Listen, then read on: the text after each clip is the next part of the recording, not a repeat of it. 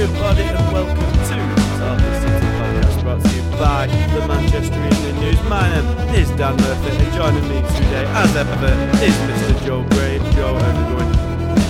I feel like I've not been on the podcast for a week, been up and about, so yeah, it's good to be back.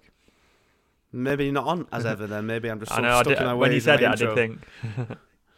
It just rolls off the tongue, so it's going to stay regardless. You could be gone for 3 months and your first one back would be the same. But it's good to have you back nonetheless. And also with us today, as ever, fresh off his lengthy journey back from London on Wednesday night and Thursday morning, is Mr. Simon Bakowski. Si, how's it going? Yeah, I've just about recovered, thank you. Good stuff, good stuff. Well, let's get straight into it because there's certainly a lot to talk about, and it all stems from one match on Wednesday night, of course, when Manchester City overcame fellow title challengers Arsenal in a brilliant match down at the Emirates. 3-1 City won, goals from Kevin De Bruyne, Jack Grealish and Erling Haaland. Si, as I've just alluded to, you was there. It was one hell of an atmosphere at the Emirates, an absolute bear pit, the loudest I think I've ever heard it. Was it as loud in person as it came across on the telly? And how was it? It was quite the occasion. Probably like the first big blockbuster of the season, it felt like. And we had fears of it maybe not delivering after the FA Cup match, but it certainly did deliver and then some. Yes. I don't think the press box at the Emirates is well suited to pick up atmosphere. It was all right. It was good. There were some lads with the drum going at it for 90 minutes. I think there will be many places in that stadium better to pick up atmosphere than the press box. But the game itself was everything we'd wanted and more, basically. It was just so much going on and had just about everything. Some great football, some great sort of mind games, mental, tactical, psychological. A bit of, controversy with refereeing decisions. It kind of like by the end, you'd sort of built up this picture that City were inevitably going to win because, they were stronger in the second half. So it kind of felt like, oh yeah, the second and third goals. But then, you watch it back and at 2-1, you've got Nketiah only just failed to get on the end of something in the 6-yard box. And then you've got Kyle Walker on Odegaard, I think it was. Very, very, very close to giving away a penalty, and you've got Ruben Diaz's amazing interception in his own box. So, yeah, loads going on. Could have gone either way. A brilliant City win and performance, really. Yeah, it certainly was. I agree with you. I think even when City had gone 1-0 up, Arsenal was still in the ascendancy for the rest of that first half.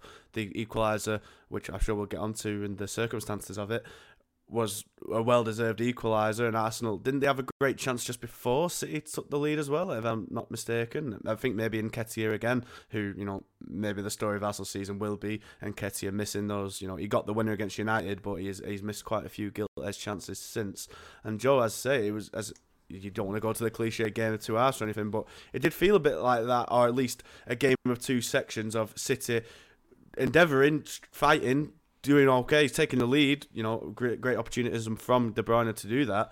But after the tactical change from Guardiola really taking the ascendancy, and it was another one from Guardiola. I think I've certainly been kind of preaching going back to the basics in recent weeks, and he said he's gone completely the opposite way in deploying Bernardo as an auxiliary left-back midfielder, attacking something or other, just all over the pitch. I'm surprised. I think me and Si were both surprised that he's done it here against Arsenal, because Saka, as you'd expect, had the runaround of him for quite a lot of the game. But when he changed that, put Ake at left back, as we expected to do from the start, and gave Bernardo an attacking berth completely, City really did take the ascendancy, and they just looked like they had the dog in them. The sharpness was back. The kind of the inevitableness did kind of feel come back once City went back to what they know best. Yeah, it was obviously City got a very good win and played very well, but the sort of tactical backstories to it was equally as interesting. And we should have known, shouldn't we, that Guardiola was going to go into a big game and pull some sort of surprise. And on the one hand, it wasn't a surprise that he played Bernardo at left back, because he did it against Aston Villa, and Bernardo did very well there. He wasn't sort of an out and out left back against Villa. He was more sort of patrolling that area to sort of protect the left back zone, if you like, when City had a back three. This time he was definitely when City didn't have the ball, he was definitely a left back. So when he said the other week he had a midfielder in mind who can play at left back, I think we can pretty much safely assume that it is Bernardo. And he did okay. I think, you know, he's clearly a player who's got the tactical awareness and the discipline to do it. And it is a tough task to stop Bukayo Saka. And I think because Nathan Ake did it so well in the FA Cup, we just all assumed that Ake would do it in the league. But clearly, I think it was a case of if it's not broken, don't fix it, because it worked so well against Aston Villa, this sort of back three with Bernardo on the left, and it carried on there. And yes, he had to change it, and yes, City got the win because they went to a back four. But I think playing an hour with that sort of back 3.5, if you like, with Bernardo there, I think really set the tone, because what that allows you to do is you can play Rodri and Kevin De Bruyne and Bernardo and Ilkay Gundogan all in the same team, and they're players who've been at this level for so long and they've played these big games, and having them all in the team, you can't really do that all the time unless you put maybe one as a false nine, and they're not going to do that this season. So he's now found a way to do that. I think that's probably one of the main reasons they won that game, because yes, Arsenal were on top for large periods. A lot of the players said, you know, Arsenal were the better team, Arsenal were better in the first half. Guardiola himself said that, you know, his tactics were horrible in the first half and he had to change it. But then he stayed the same for 15 minutes and kept Bernardo at left back until he had to. And yeah, there was a bit of a debate of do you take Bernardo off at half time because he's been booked, but you know, Guardiola said he trusts Bernardo. He's got the intelligence to adapt his game, and it seemed like the tactic was if you can't stop Saka, bring him down and then deal with it after you pick up the yellow card. But no, it was very interesting, that left back situation. And you know, I've written a couple of times in pieces now that, you know, João Cancelo left because he couldn't get past Nathan Ake at left back, and in the 3 games since, Ake hasn't played left back once. He's played an 18-year-old, he's not played anyone, and then he's played Bernardo Silva. So, you know, you just can't predict anything with Guardiola at the moment, can you? Yeah, that's a great point. I haven't considered that, and you know, maybe a penny for his thoughts, but I'm sure he'll be buzzing with the Bundesliga title he'll probably get in a few months' time. But yeah, it was a strange one with Bernardo. I mean, he can do it, and he did really well there against Villa. But City weren't exactly ever really on the back foot against Villa that much. And I think Alan McCoy's pointed out quite well in commentary that there was one point where Bernardo was playing everyone on side. I think he was like 3 yards behind the defensive line, and it's just the little things like that where when you're under the pressure a bit more, and he actually has to be in a more defensive position, because he definitely was basically in a back four at points in that match.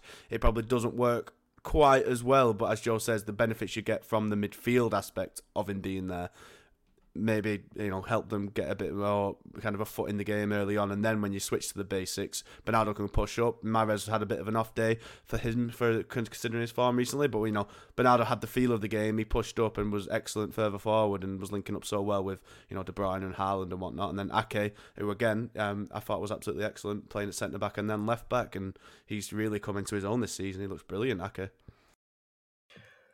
Yeah, I think it was more of what the fans have been wanting in terms of put your best players on the pitch.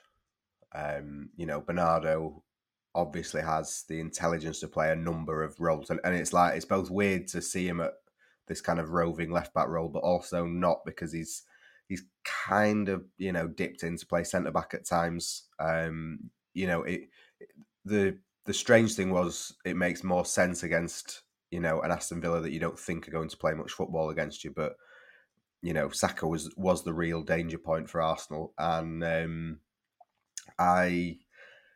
you know, on another day, maybe Bernardo gets booked for his second challenge on him and not his third or his fourth. And that creates more problems. But, you know, City will turn around and say that they survived it. They survived it, and they survived it with their best players on the pitch. And Bernardo, Gundogan, De Bruyne, Rodri all kind of merited their position.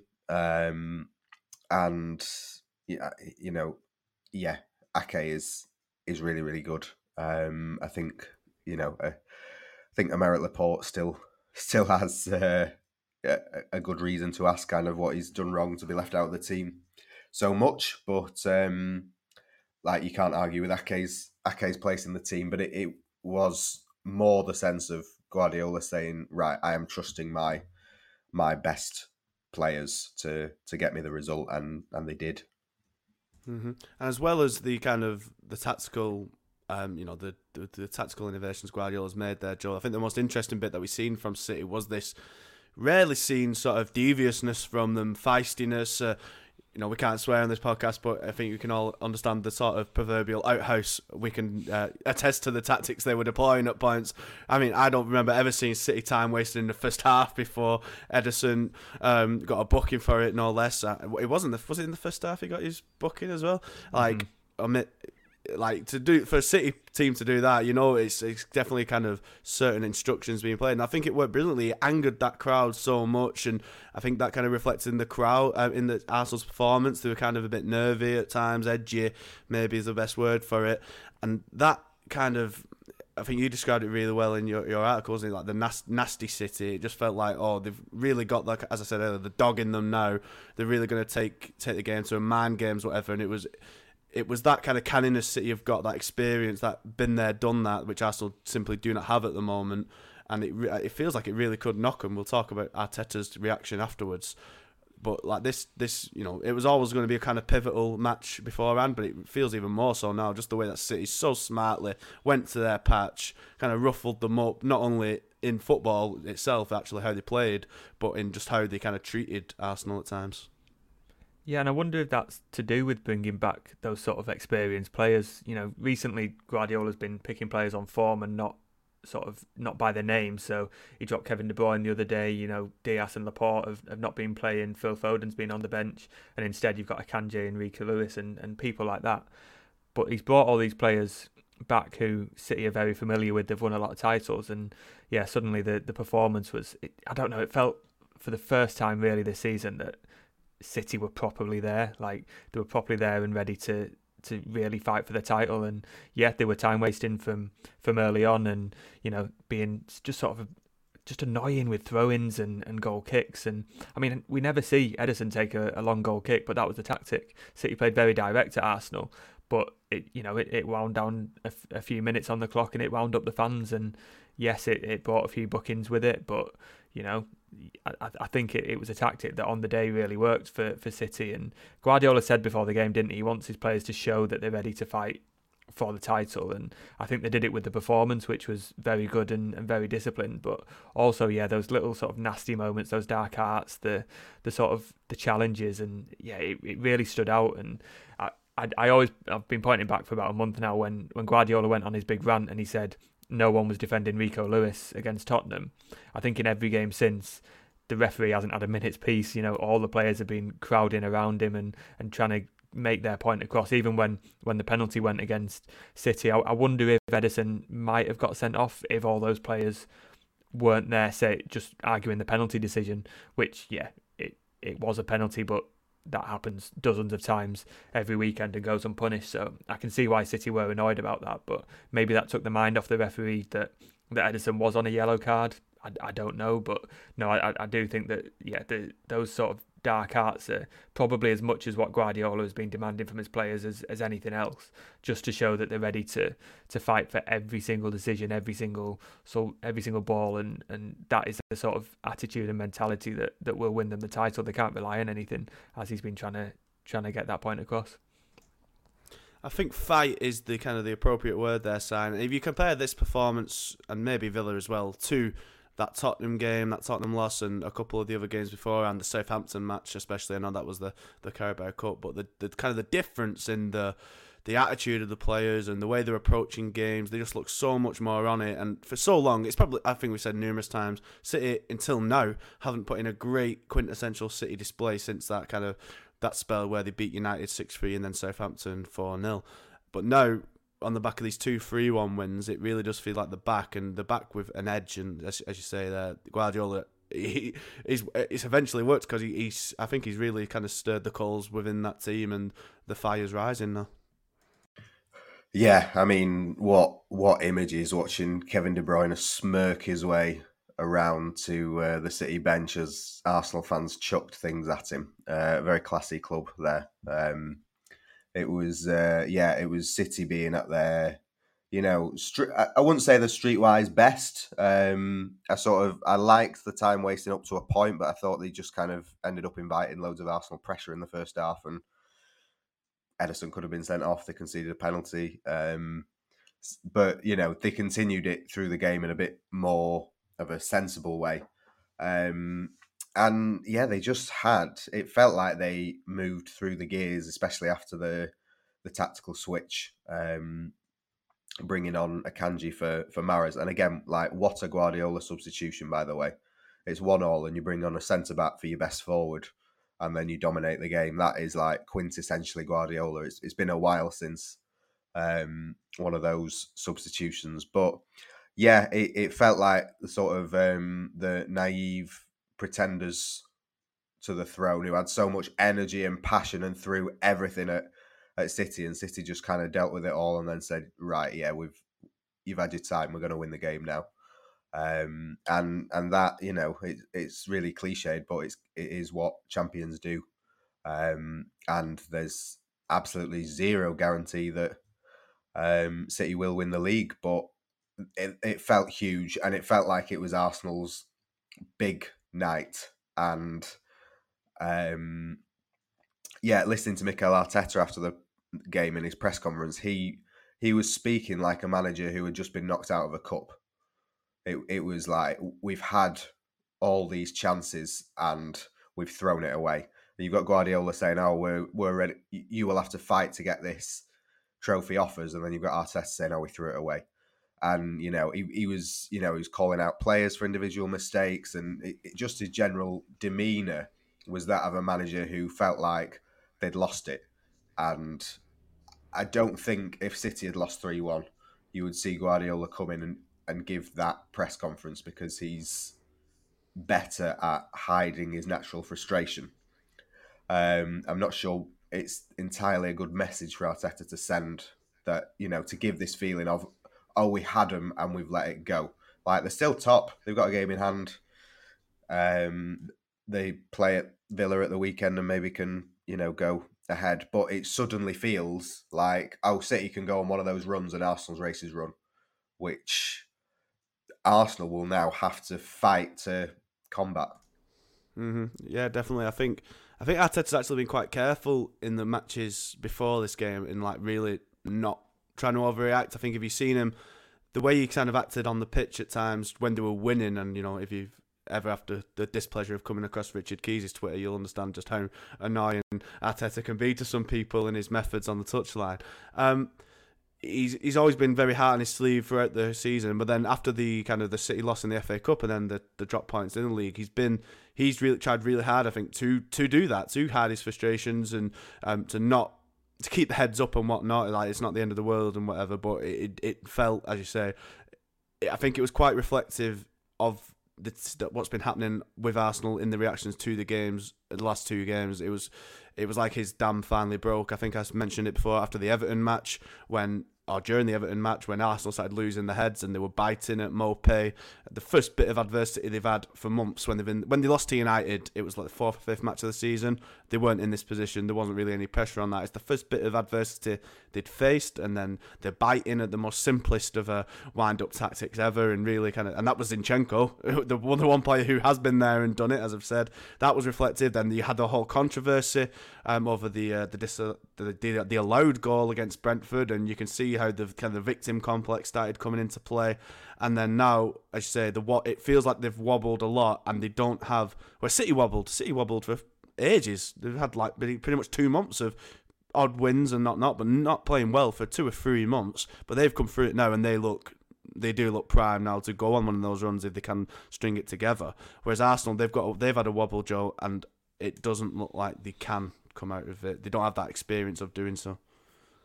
Yeah, maybe. And as you're saying that, I'm trying to think back to the Amazon documentary, and like, they did go on a couple of sort of runs where they didn't win a few games in a row, didn't they? And maybe they're sort of a momentum side, and they've had momentum that's carried them very, very far. And yeah, I think the last week has shown how important City's win in the FA Cup was against Arsenal, just to stop that momentum a little bit. They've then gone on and sort of dropped points in 2 games in the league. Then they've played City, and and obviously lost that game as well. And City were just better prepared and a bit more fired up. And you look at Arteta, he's done brilliantly there.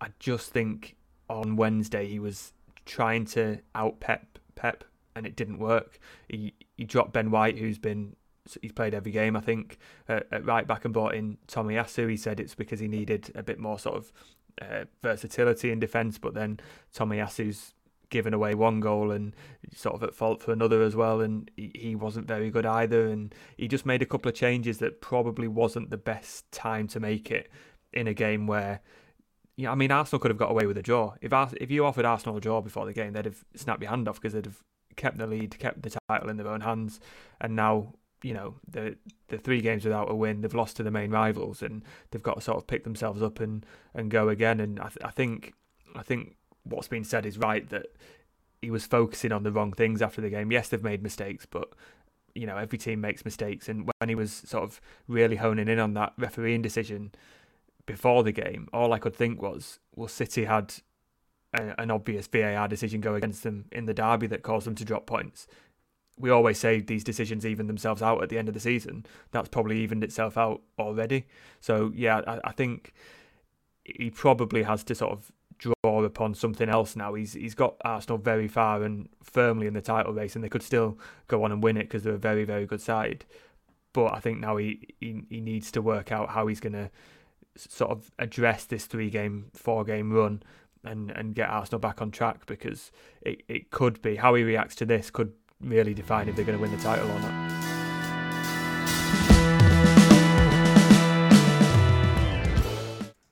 Well, we'll talk a bit more on the title race later on, but let's kind of go back to the game a little bit. And, in a statement display for City side, it was a real statement performance and contribution from Jack Grealish. I think we've been praising him in recent weeks. Him and Mahrez were probably the 2 players still kind of being a shining light in the few dark matches and days when City weren't performing. They were still doing pretty good stuff, and even if the teammates weren't on hand to kind of help them turn it into goals and points, but he puts in another really gutsy display, hard working performance. We've commented a lot recently on how well he's been doing coming back and whatnot, but he's made the telling contribution here when he finished off an absolutely excellent move, a sweeping passing move across the Arsenal goal mouth, and he gets a bit fortunate with that Tomiyasu deflection, but he gets the crucial goal, and a goal he thoroughly enjoyed, one he deserves, and he's becoming, I think, as Joel's pointed out in an article this week, he's becoming a player who delivers in the big matches and in the important moments.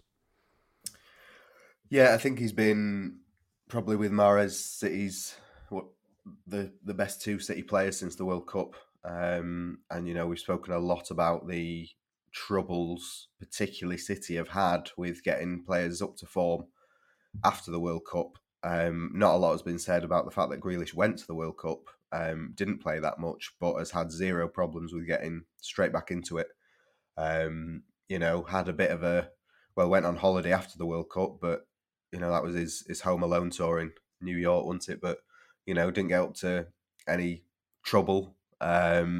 Just got straight back to work and has worked his way into being one of the first names on the team sheet. And for a long time, Grealish has kind of done okay, but even though he's not going to be a 20-goal, 20-assist a season man, he's kind of not. Well, he's not got the assists or goals to merit continued inclusion in the team. When you've got Foden scoring hat tricks and Mahrez scoring and whatever, there comes a point where it's difficult to say, well, he keeps the ball really well.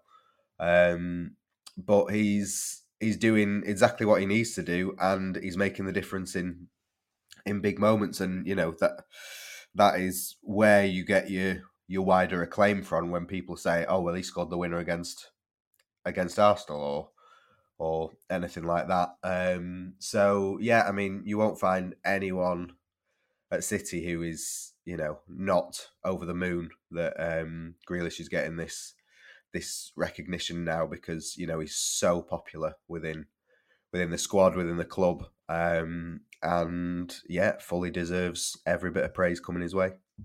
Absolutely. Joe, it's goals against Arsenal, United, even though that game didn't pan out well, and Chelsea as well, I believe. He's scoring against big teams now, and he might not be a great scorer of goals, as Si says, but he's a scorer of greatly important goals. Yeah, it was the assist against Chelsea, wasn't it, in the that's the one. In the league where he came on and he changed the game, and I think he's adding that sort of decisiveness to his game now. We've seen so long that he'll get the ball and the fans are screaming for him to just attack and run with it or have a shot, and he'll just pause and put his foot on the ball and find a blue shirt, which has its merits, but you know that Jack Grealish can do more with it, and he's started to do that now. And I think it was quite telling. I mean, his interview after the game, as ever, was brilliant and honest, and so much better than any other interview we always hear, because he actually tells you something interesting. He doesn't give anything away negative, but he's engaging and interesting. And one of the things he said was he knew Gundogan was gonna pass to him. I don't think anyone on the pitch knew that Gundogan was gonna pass to him, because the shot was on and Gundogan was facing the other way. But if he is now fully in tune with what Guardiola wants, what his teammates want, we've heard a number of players speak about how much they value Grealish now after that game in particular, and how delighted they are that he's got that goal as well. I think that he is now, it's clicked now for him. It's taken a while. There's been a bit of patience with him, but I think he is now.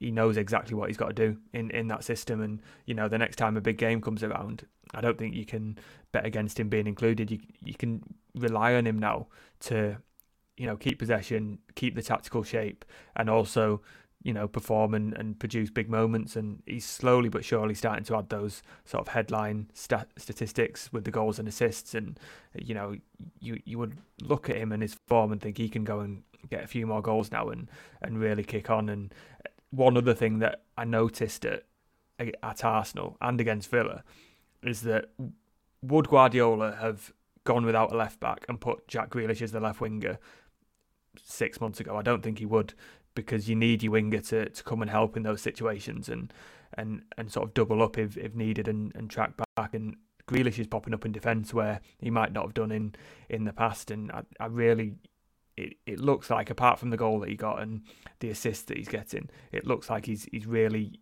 just sort of in tune now with everything that is demanded of a winger at City. And he started the last 6 games in the league, and you rarely get that with a winger at City. So no, he's done very, very well recently.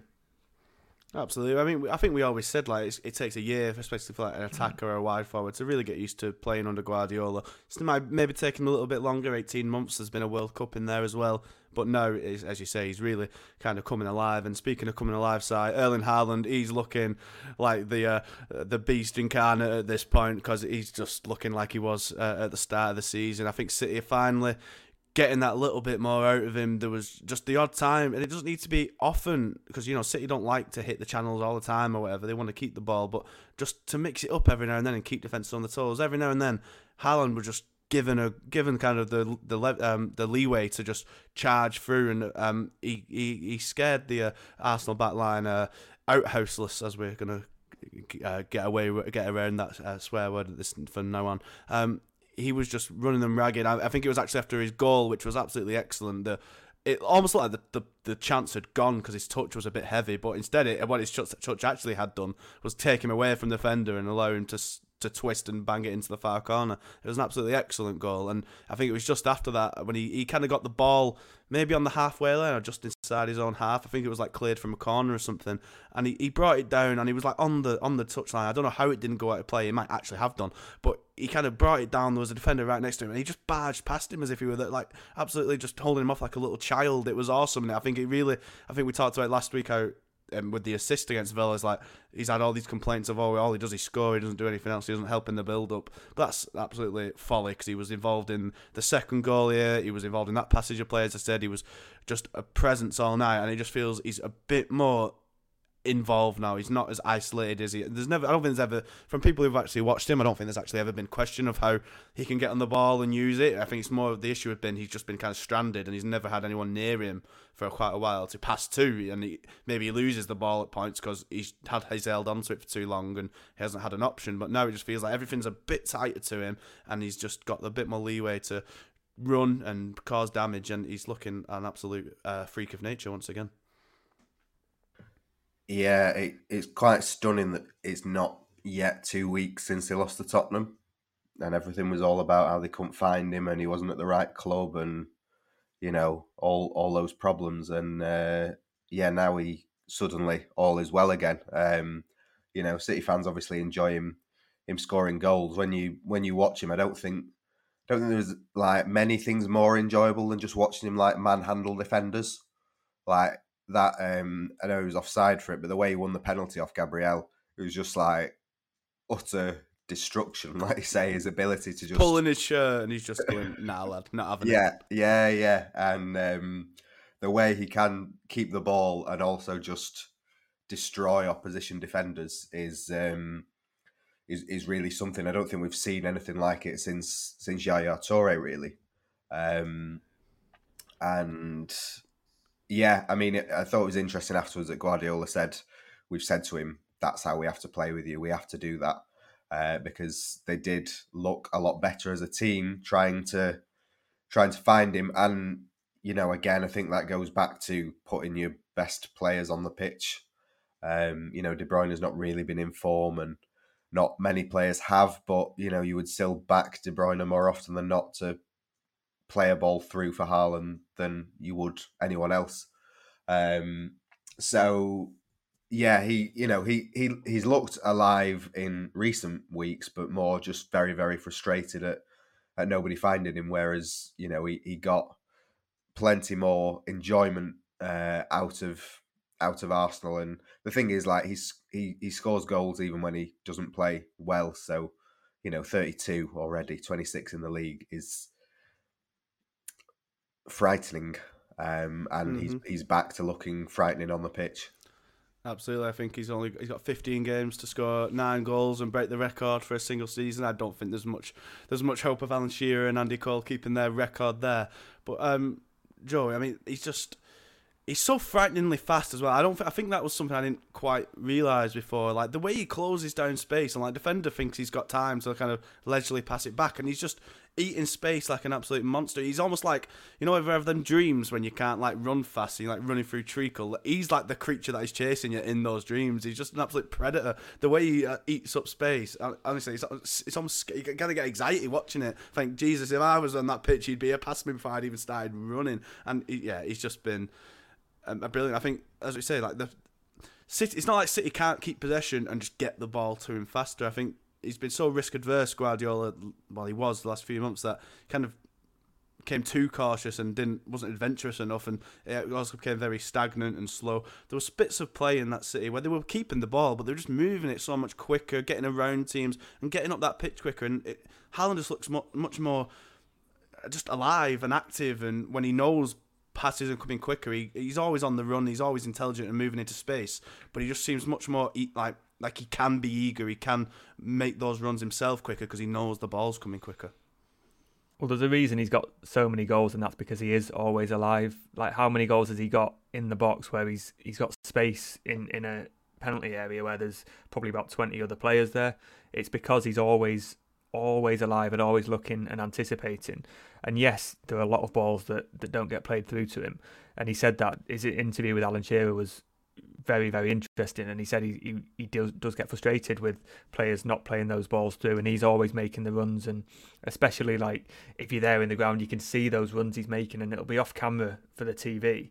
But he's always sort of on the shoulder of those defenders.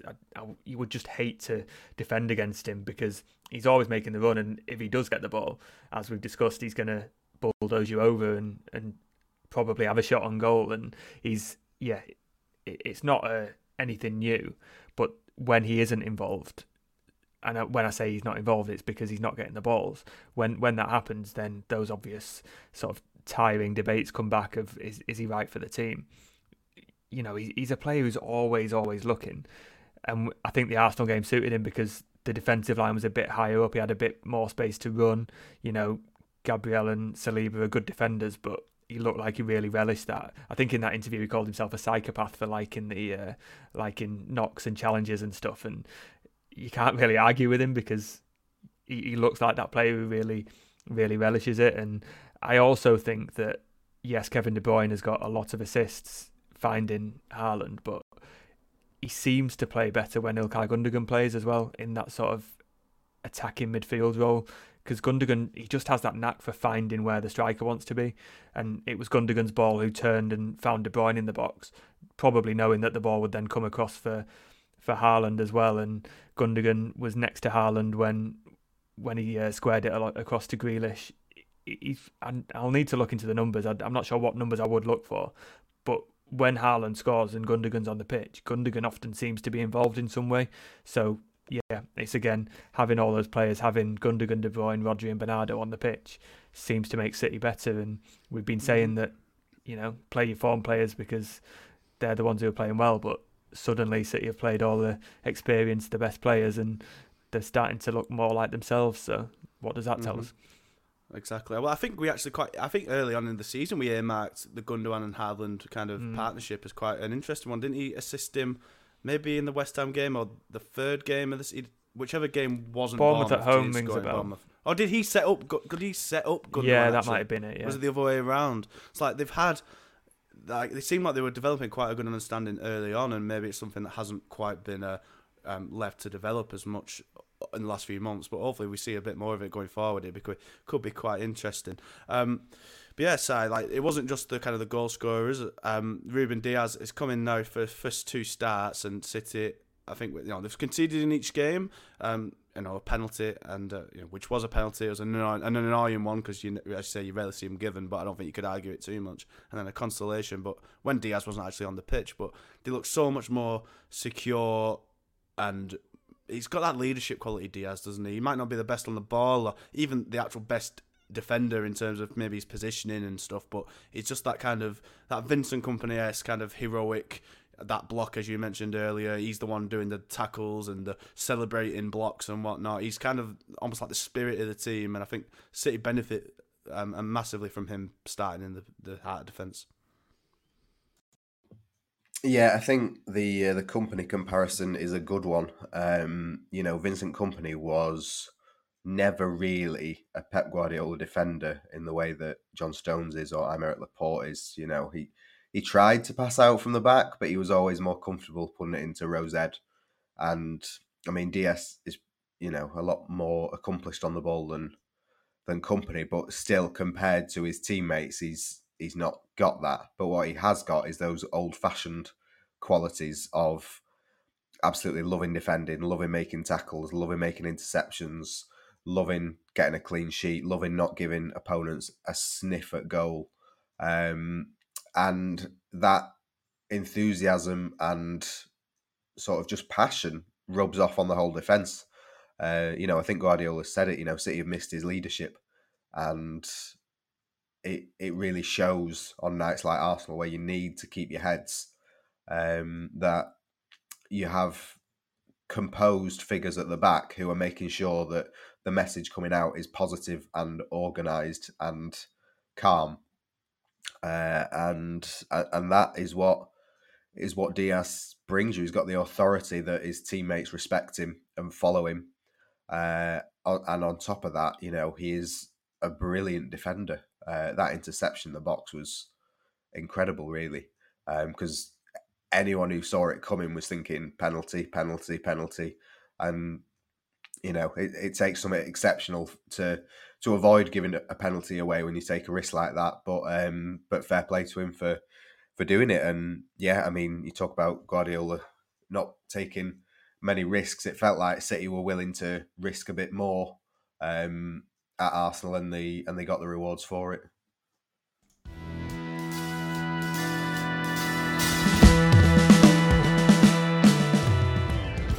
Yeah, absolutely, and big rewards they are. I mean, it would be a miss of us, Joe, if we didn't end just talking about De Bruyne's amazing goal. He was helped out massively by Tomiyasu, but that finish, the quality of it, almost the cheek to attempt it. I think most players would have kind of brought the ball down, tried to get a bit closer and maybe go more one-on-one with Ramsdale, but he just lofted it over. It was almost out of nowhere, just absolute eagle-eye precision to get it into the net. A fantastic goal. Yeah, and I think Jack Grealish deserves a bit of credit as well for pressuring Tomiyasu as well. But yeah, when the ball comes to him, you sort of look and think, oh yeah, have a shot.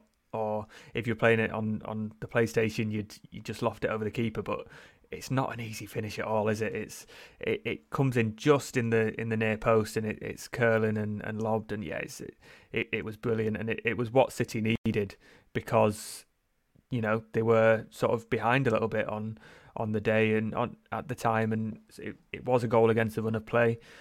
They did quite well to sort of take advantage of that, and no, it was a fantastic bit of play, and then later on he pops up and he puts a very good ball across for Erling Haaland, and it's I think we've spoken about De Bruyne maybe not being at his very best, but I think he's got 13 assists in the league now. You'd back him to at the very least equal his own record, which he would argue he should have outright. And I think he's pushing. I've annoyingly forgot the stats off the top of my head, but I think he's pushing 20 assists for the season in all competitions. If he's going to be sort of providing that again, if the sort of rest against Tottenham has done him good and sort of given him a wake up call. I think Guardiola said, didn't he, that it was tactical that he wasn't there. De Bruyne won't add another body into the box, but if you want someone to put the ball in the box and capitalise on sort of those moments like the Tomiyasu back pass, there's no one else in the team that you would rather have in those positions. And yeah, it's nothing new to say that if Kevin De Bruyne is playing well, City are playing well, but that was the case on Wednesday. Absolutely, and as we said, it's a brilliant win for City, 3-1 over Arsenal, and what it has done is kind of blown the title race. Well, it already was, but it's kind of thrown everything up into the air. Cat amongst the pigeons stuff. Equal on City are top on goal difference. Arsenal do have a game in hand, which I believe is against Everton, the team who first beat them just a few weeks ago. So that will be very interesting. But we're going to the weekend's fixtures now, and it's all very an intriguing setup. Arsenal actually play first in the weekend. They're first up against Aston Villa, which is set to be quite an intriguing one, given it's Unai Emery, former Arsenal manager, with former Arsenal goalkeeper and outhouse prime Emi Martinez in between the sticks. So that could make for a very tasty one, and not an easy one by any stretch, despite Villa's kind of struggles in recent weeks. And the City themselves go to Nottingham Forest, which you would imagine would be far more comfortable. City beat them 6-0 earlier in the season, of course. But we kind of look at the fixtures side coming up, and it's quite an interesting one. Arsenal, you'd look at it and you'd think quite a comfortable run. After Villa, they have Leicester, who do look a bit better now. James Maddison is back, but have had difficulties this year. Everton, as I mentioned, then they've got Bournemouth, a really good Fulham team in fairness, and then Crystal Palace. League games, only one midweek fixture, I believe, so pretty, they're going to be well rested and not a lot to deal with other than the league. Whereas City, in contrast, loads of away matches, loads of cup games. City now they've got Forest on Saturday, as I say. Then they're away at Leipzig in the Champions League, away at Bournemouth in the league, away at Bristol City in the FA Cup, before they're back at home against Newcastle, and then away again at Crystal Palace. There's a lot of football for City to play, and it's not. They're ahead. The title is now in their hands, but it's by no means easy, just given the amount of games City have got compared to Arsenal. Yeah, City, you've got the kind of away run that either makes or breaks teams, I think. It's a lot of travel. It's a lot of, even just it's a lot of time for the squad to spend together. City in particular, Guardiola kind of know the benefits of just all saying, right, let's have a few days off. I think after the loss at Spurs, they were in the Monday for sort of recovery, and then they took Tuesday and Wednesday off, which is by no means unusual. They're just you all need your time away from us. Imagine Guardiola being 100% with you every day of the week. It'd be really tough. But that's what they're going to have more of now with being away. But by beating Arsenal, they've put the pressure firmly on Arsenal now. In the past, it's been can City close the gap? Can City close the gap? Well, there's no gap to be closed anymore. And like you say, a really intriguing matchup for Arsenal, where they've got to put all of that disappointment behind them and go to Aston Villa with the manager has a point to prove. Some of the players have a point to prove. The team has a point to prove, really, because they've been much better, I think, away from home since Emery took over than they have at home. The last home game, they were booed off at half-time by some people when they were 3-2 down at Leicester. So, they need a reaction, and Arsenal have to be absolutely on it. And, it's a great chance for Arsenal to go back to the top of the table. But imagine if they don't. Imagine if City then at 3 o'clock, or, ahead of their 3 o'clock game, get the news that, they've got the chance to open up a bit of a gap at the top of the table. That'll really affect both teams. So because of the drop Arsenal have had recently, we're now back in that sort of like City-Liverpool 2019 mode where every result will be analysed to death. Absolutely. I mean, it's because every result matters, I think, Joe, and I don't know how long that will last. Obviously, when we had those epic kind of clashes between Liverpool and City, it lasted from basically January till the end of the season when they both went on remarkable winning runs. But this almost feels like if Arsenal lose again here or drop points and City get a lead, it almost feels like this kind of battle will be ended because it'd be such a psychological blow, and you can just, I think so much of it kind of relies on belief. Like when Leicester won the league, there was just so much belief. They did have that setback against Arsenal, but they bounced back from it straight away. And they're in similar positions.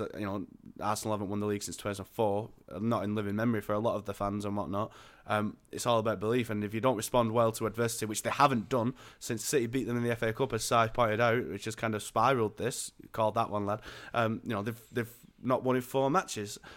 If they don't bounce back here and it goes to 5, the bubble has burst, and I think it'd be difficult. I think the Arsenal supporters were quite good actually on in the match.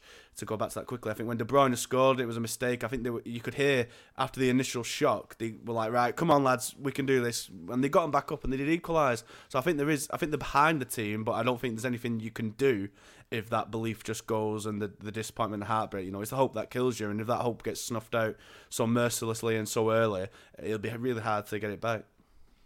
Yeah, it's a weird one. Like I said before, I think Arteta does have a job to do to just sort of stop the slide. But at the same time, every City player and manager has come out and said Arsenal were the better side. They lost because of individual mistakes. That feels quite easy on the surface to fix. Yes, they've had a bad run of results, but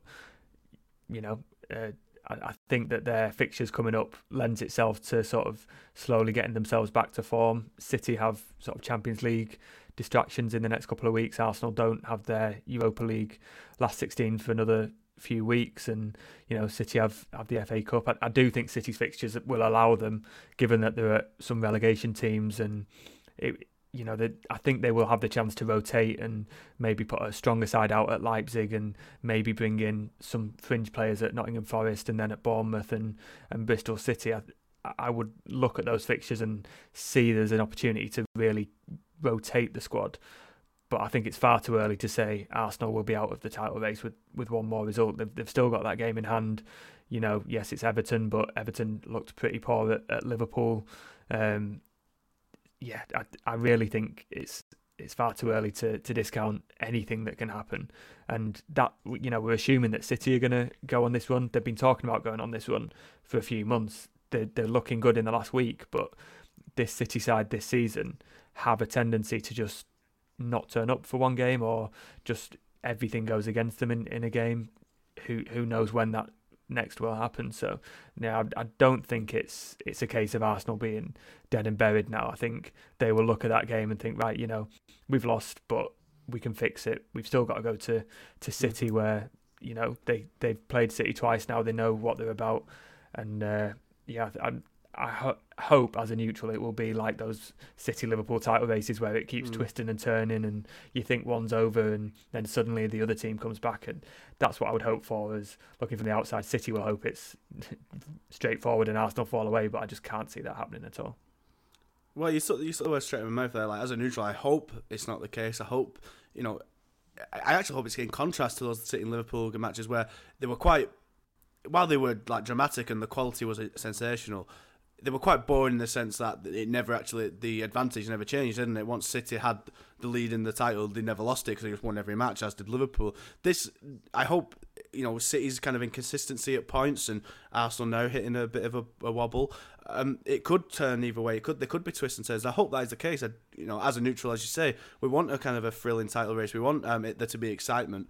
But from City's perspective, obviously they want it done and dusted early as possible. I think it's interesting what you say there about kind of the rotating team, Joe, because there is the debate. City have finally now kind of got a bit of a run together. It seems like they've kind of settled on more of the best team, and he's kind of found a system that's working and going back to basics.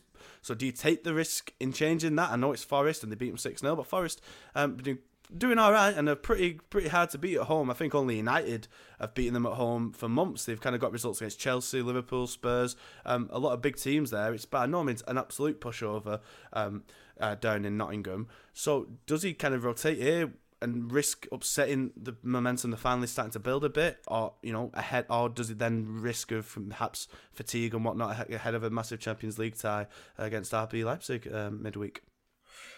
Yeah, I think that is a very important factor, the return of the Champions League and the competitions. When City are playing Arsenal, their league game is a midweek game. And the weekend before, City will either be at Brighton in the league or they will be in the FA Cup semi, should they make it there. So you've got kind of like, and there will be Champions League involvement. I think that's the midweek before the cup semi. So there's a lot going on, and we're back at that point in the season where Guardiola starts making decisions where he has to, prioritize and what's the word? Sort of, compromise, I suppose, and make decisions that maybe you go weaker in a league game to help the Champions League. I think Forest is a game where the team talks easy. It's just kind of go out and make sure you back up that Arsenal win. There's no point winning at Arsenal if you then lose at Forest. Forest obviously in a bit of bother, having lost both centre backs to injury.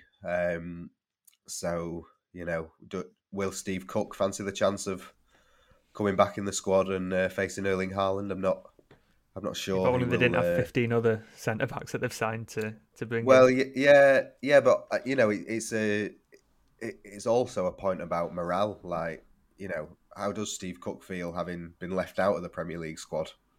Then be like, oh yeah, you can come back in now that our better players have got injured.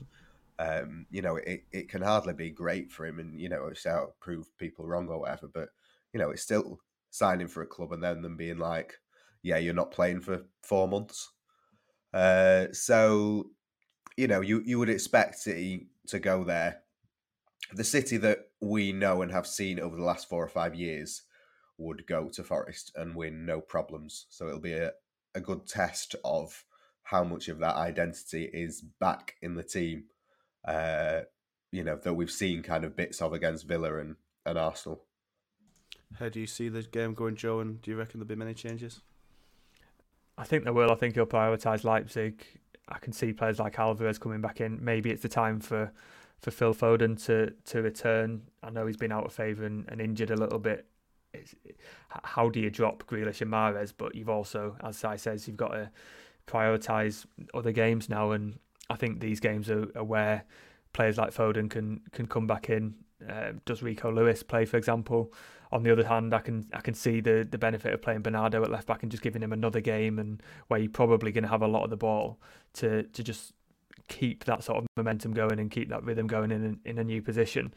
But I would expect City to win fairly comfortably. I think Forest will be better than they were at the Etihad. They're a bit more settled in terms of attacking and confident in sort of bloodying noses of some bigger teams. But no, if City do anything but win, it'll be a massive, massive disappointment.